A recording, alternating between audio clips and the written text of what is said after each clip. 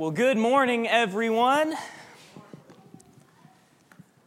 Are you excited? I feel like you can't help but be a little excited walking in and seeing all the work that so many people have put together. If you haven't been here over the last few days, you just have no idea how many people have helped put on VBS and put so much work and will continue to put so many hours of work in over the next few days. And I just want to take a second before we get into the lesson to thank everyone. Thank you to all the people that have come here on, spent a few late nights, had to find someone to watch the kids, have put a lot of work into this.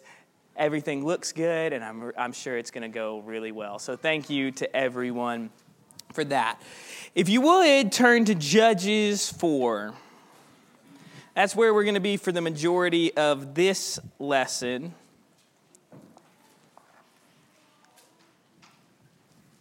I was trying to decide what I was going to talk about this morning, and I was talking to Jacob, I don't know, probably Tuesday, or maybe it was last week, I don't even remember. And he said, whatever you do, just don't preach on the parables, because we're going to hear plenty about that this week. So I said, okay, I can work with that. So we're in Judges this week. No parables in Judges, or at least not in Judges 4.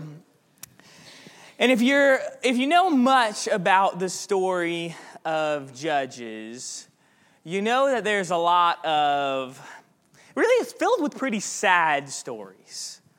A lot of stories of God's people rejecting him, rebelling against him, and then facing the consequences of that. They're punished for their rebellion. They go into, not full captivity, but they are captives in their own land. Often they face oppression, and then they cry out to God.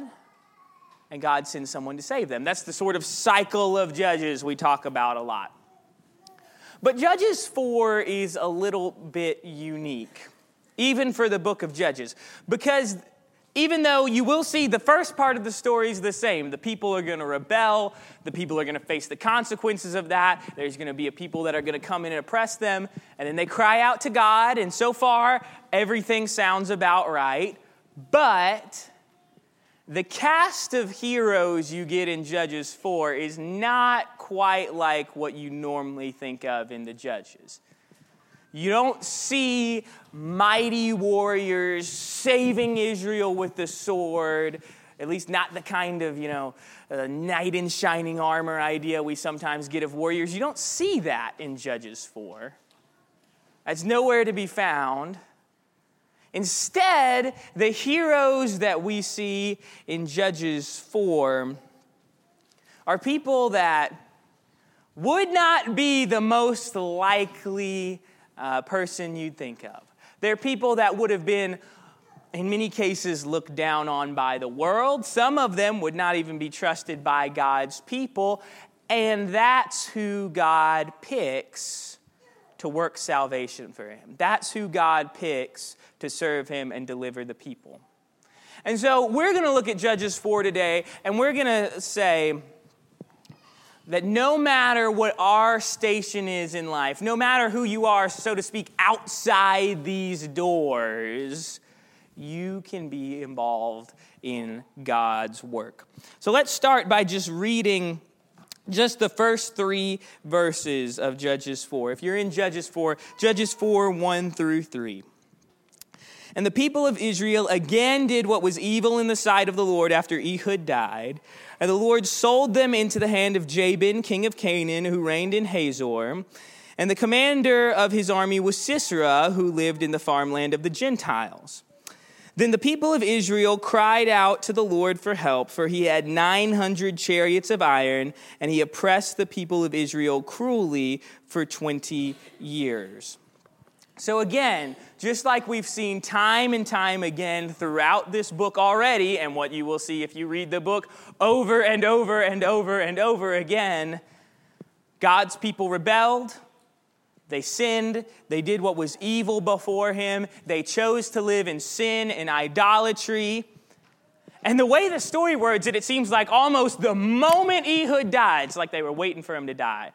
The moment Ehud dies, they're like, all right, Glad we can live the way we want to again. And they go off to this life of sin and idolatry. And because of that, again, God sends consequences. And this time, the punishment is no joke.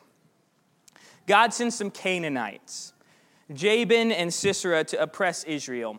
And this army has 900 chariots of iron, which for us, we haven't lived ever in a world where chariots of iron are a super big deal. I don't think most modern militaries would be super scared of chariots of iron, but that's not the world they're living in. Chariots of iron, those are like tanks back then.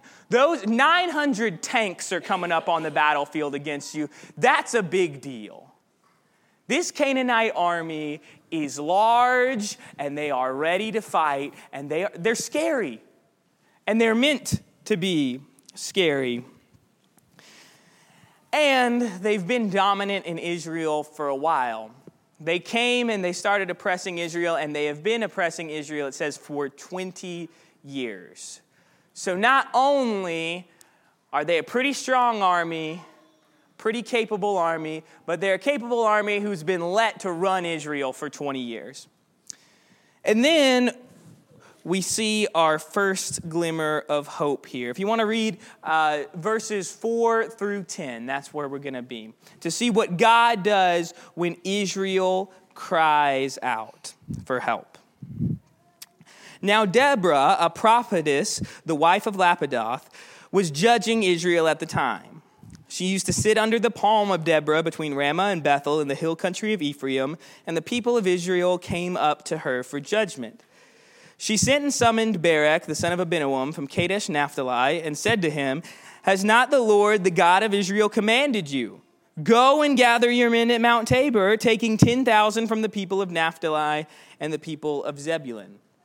And I will draw out Sisera, the general of Jabin's army, to meet you by the river in Kishon with his chariots and his troops, and I will give him into your hand."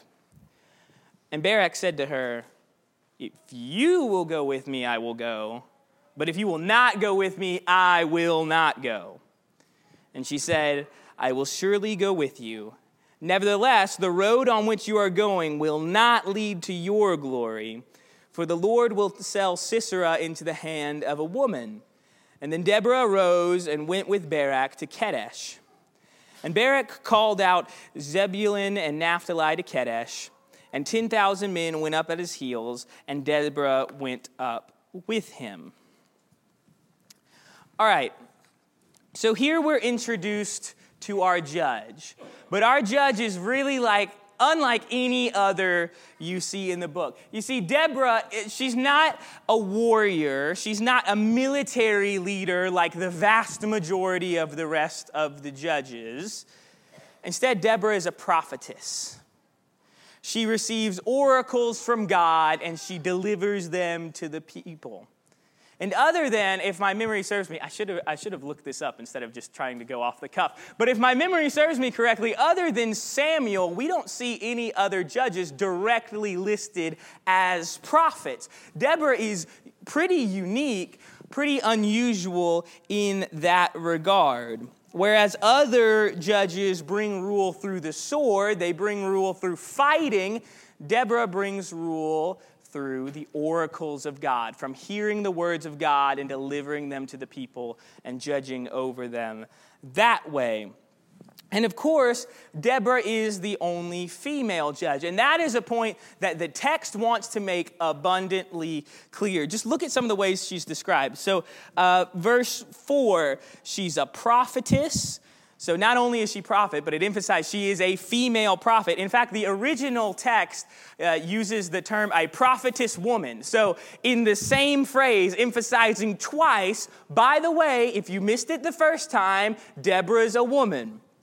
And she's pointed out to be a wife. And then if you turn over to chapter 5, verse 7, she's said to be a mother to all Israel. The text wants to make it abundantly clear that a woman is leading the people.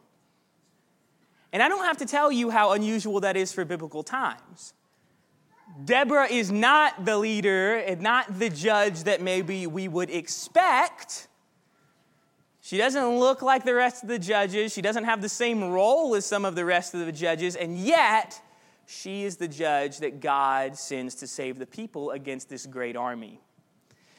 And this is when we also meet Barak. And I'm going to be honest, Barak is kind of a little bit of a funny character to me in some ways. Because on the surface, when you look at him, he looks like he should be the one that's the judge in this story. He's the military leader. He's the one that God says, go out and fight. He's the one that holds the sword. For most of the stories throughout the book of Judges, that's the guy that's listed as the judge. In fact, I've even noticed as you kind of grow up and you have, I think we have some of those kinds of art in the classrooms here where it'll be like a poster and it'll list all of the judges. And it's one of the posters that we had in our Bible class growing up. It said Othniel, Ehud, Shamgar, and then Deborah / Barak. Those were the judges for this time. Because on the surface, Barak, he's a military leader. He kind of looks like, he's not the judge. In fact, he doesn't do very much leading the entire story. And that's the point. You see, the first time we see Deborah and Barak interact, it is very telling. Deborah calls Barak and she says, has the Lord, the God of Israel, not commanded you? Get an army together and go fight. Deborah almost sounds angry. She's almost like, what's taking you so long? Has not God told you to do this? Why haven't you done this yet? And the answer is Barak doesn't want to, right? Barak says, Deborah, you must not have heard about those 900 iron chariots coming. You must not have heard of how big this army is that's coming. And so Barak says, okay, Deborah, fine, I'll go fight if you come with me. That's kind of weird, right? Why do you think Barak wants Deborah to come with him? Have you ever thought about that? Why does Barak, because, Deborah's not listed as a military leader. She doesn't seem at any point in this story to take up a sword and a spear, so I don't think he's bringing her for her fighting prowess necessarily. So why does Barak want her there? I think the answer is because Barak knows that God's with Deborah. Kind of like you'll see some of the stories later where the people think if they just bring the Ark of the Covenant with them into battle, then everything's going to go fine because that's the presence of God. We've got God here, so therefore we have to win the battle. They think they can manipulate God into protecting them. I think that's the same thing Barak's doing here. He says, I know the word of the Lord comes through Deborah, and it doesn't come through me.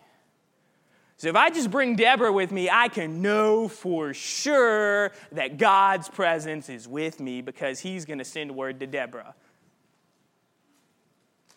He doesn't trust the promise of God that if you go out and fight, I'll give you the glory. I'll win the battle for you. All you got to do is go. He doesn't trust that. He says, Deborah, you got to come with me. And Deborah says she'll go, but she makes it clear that because of Barak's lack of trust, because of Barak's lack of faith, even though they're going to win the battle, none of the glory and the honor is going to come to him. He's not going to get any of the credit. I keep harping on this, but he shouldn't be the guy on the judges poster on the wall in the kids' room. That's what Deborah says. In fact, she says the real victory, the real glory is going to go to a woman instead. Something that for us, maybe we would kind of shrug off, but to Barak, that's a slap in the face. That is a huge disgrace. That one stung. All right, let's read the description of the battle itself. If you want to pick back up in verse 11 with me, we'll start there. Now Heber the Kenite had separated from the Kenites, the descendants of Hobab, the father-in-law of Moses, and had pitched his tent as far away as the oak of Zananim, which is near Kadesh. Okay, I know I said we're going to get into the battle, but let's take a break right here for a second, because I want you to notice, Everything in this passage so far has built up to the battle that's coming. Everything. We talked about the army, we talked about the oppression, we found our heroes. Everything's building up to this big battle, and it's finally here. And then we take a verse stop, and we have to talk about some random family that we don't know anything about.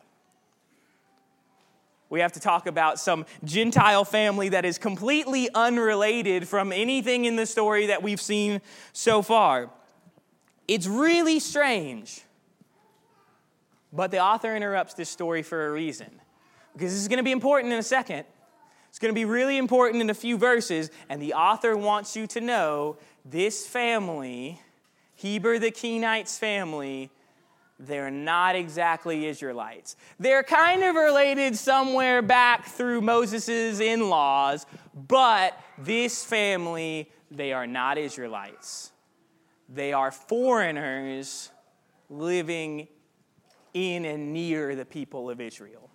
So that's important. Hold on to that in the back of your head. That's going to come up again. All right, let's get back into the rest of the story. Back in verse 12.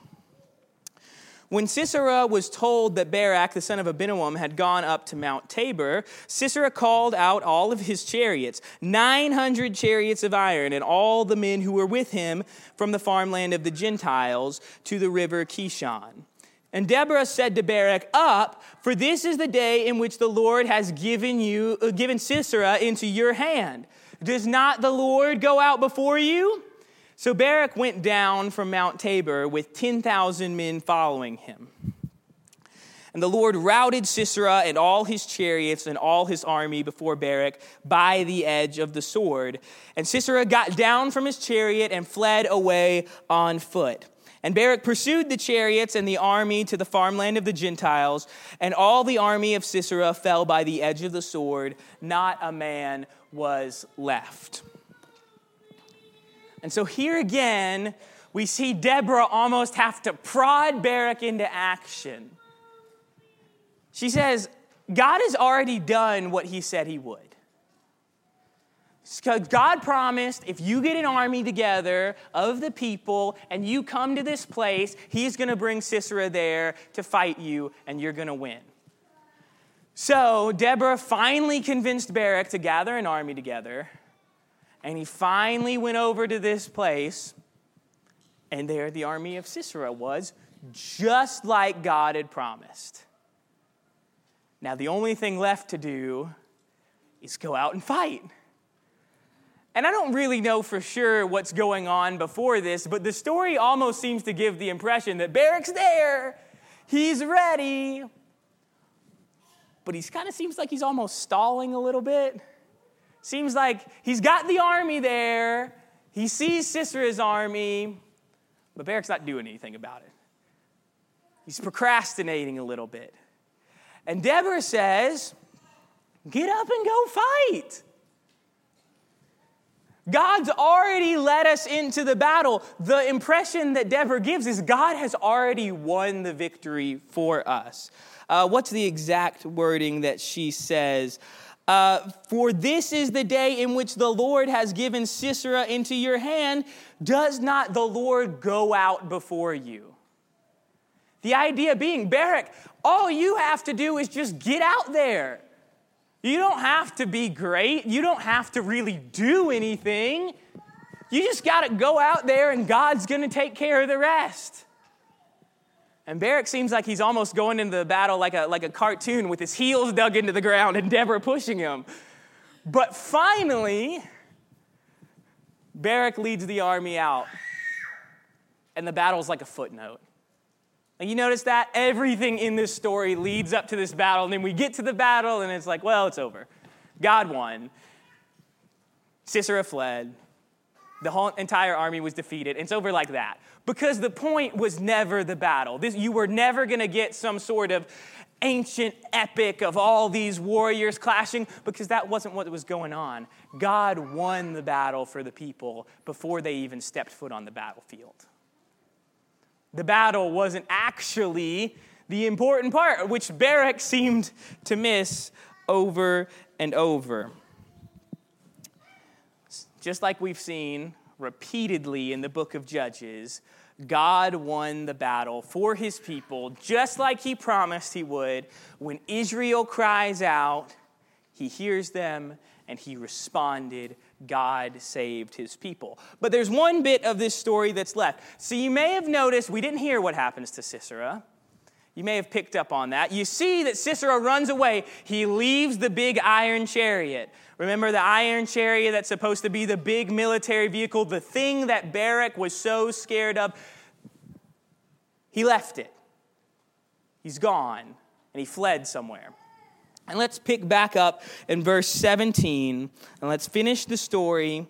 And it's going to have to do with the family of Heber the Canaanite that we talked about earlier, this Gentile family. All right, so back in verse 17. But Sisera fled away on foot to the tent of Jael. Again, emphasizing he left the chariot. He's running away.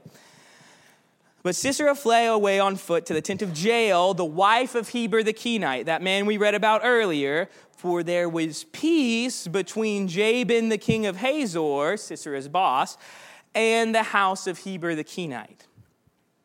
And Jael came out to meet Sisera and said to him, "Turn aside, my lord, turn aside to me, and do not be afraid."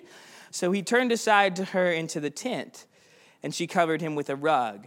And he said to her, "Please give me a little water to drink, for I am thirsty." So she opened up a skin of milk and gave him a drink and covered him. And he said to her, "Stand at the opening of the tent, and if any man comes and asks you, 'Is anyone here?' say no."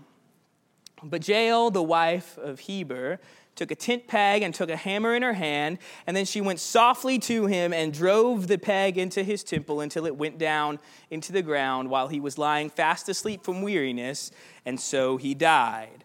And behold, as Barak was pursuing Sisera, Jael went out to meet him and said to him, "Come, and I will show you the man whom you are seeking." So he went into her tent, and there lay Sisera dead with a tent peg in his temple. And so on that day, God subdued Jabin, the king of Canaan, before the people of Israel. And the people of Israel pressed harder and harder against Jabin, the king of Canaan, until they destroyed him. All right. So we see here Jael, again, not the kind of hero you would expect. Because again, Jael is not some sort of Israelite warrior.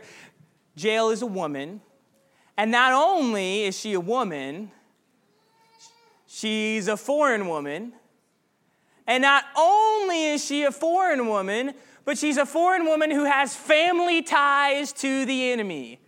If you lined up every single person that was in and near Israel during the day of the battle, and I said to you, pick out who you think's going to win for Israel, Jael is about the last person you would pick.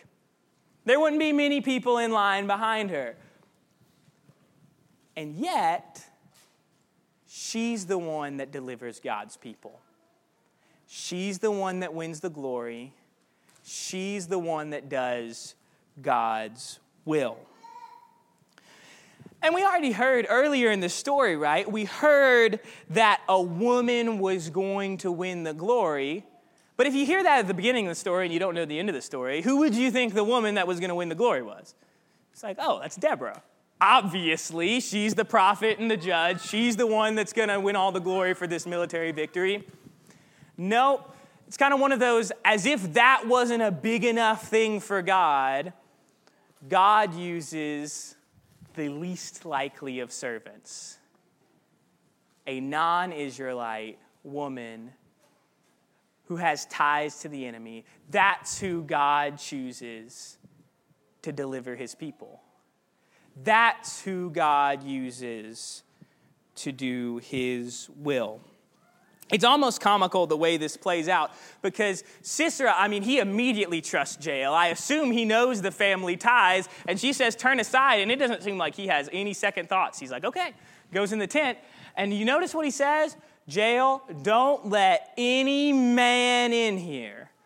What is he scared of? What's the threat he's scared of? He's scared of some Israelite warrior showing up at the tent, someone like Barak, and saying, "Hey, is Sisera here?" That's what he's scared of. But that wasn't the threat to him.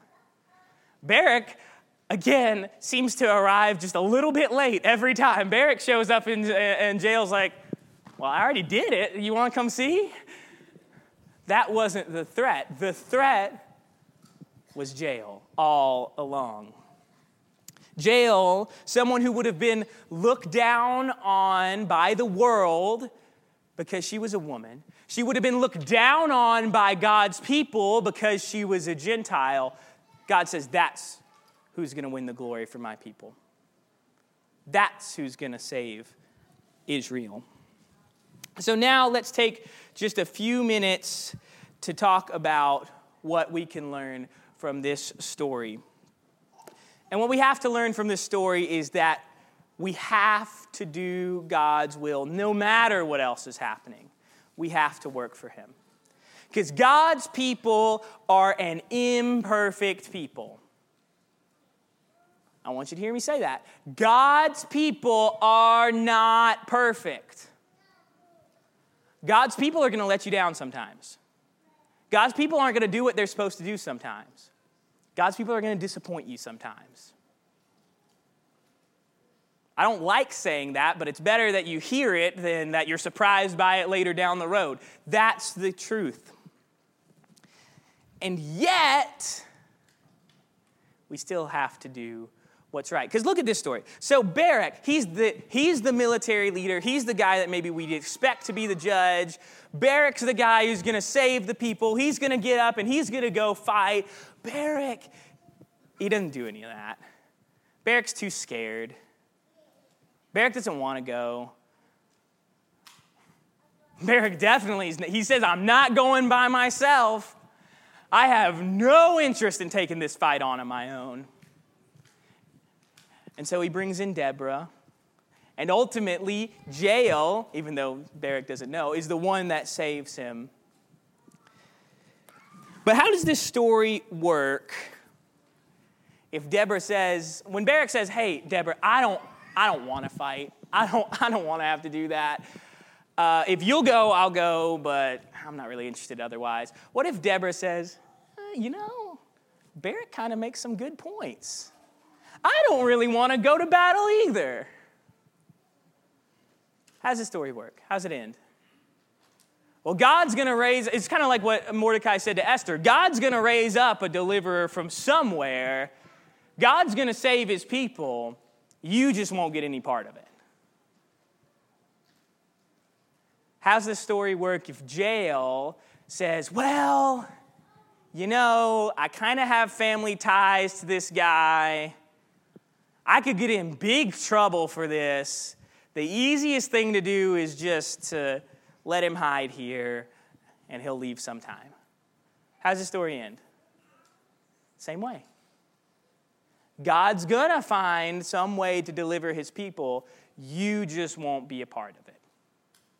And that's the same way for us today. Look in chapter 5, verses 15 through 18. Look at the difference in what Deborah says the difference is between those that are blessed by God and those who are not blessed by God is. Chapter 5, verse 15 through 18. This is from the Song of Deborah. The princes of Issachar came with Deborah, and Issachar, faithful to Barak, into the valley. They rushed at his heels. Among the clans of Reuben, there were great searchings of heart. Why did you sit among the sheepfolds to hear the whistling for the flocks? Among the clans of Reuben, there were great searchings of the heart. Gilead stayed beyond the Jordan, and Dan, why did he stay with the ships? Asher sat at the coast of the sea, staying by his landings, but Zebulun was a people who risked their lives to the death, and Naphtali too on the heights of the fields. Deborah says that those that are blessed, those who get the honor, those who get the glory, they are those who are willing to fight for God. They were those who were willing to serve him even at great personal risk to themselves. Even at the point of being willing to die for it, they were willing to do what God says. Deborah says those are the people that deserve honor and glory. The people that decided, I'm actually feeling pretty comfy here in my recliner. I actually got to go to work later. I can't deal with this. Those are the people that don't get the honor from God. That's what Deborah says the difference is. Deborah kind of breaks stuff down into two categories. Either you were willing to serve God no matter the cost, or you weren't. And if you're willing to serve God, God's going to save you. God's going to deliver you. God's going to bless you. And if you're like Barak, if you're like some of the rest of the people that decided they'd rather stay home, you don't have any part in that honor and that glory. So the ultimate point, we've got to fight for God. We've got to be his servants and see what he will work through us.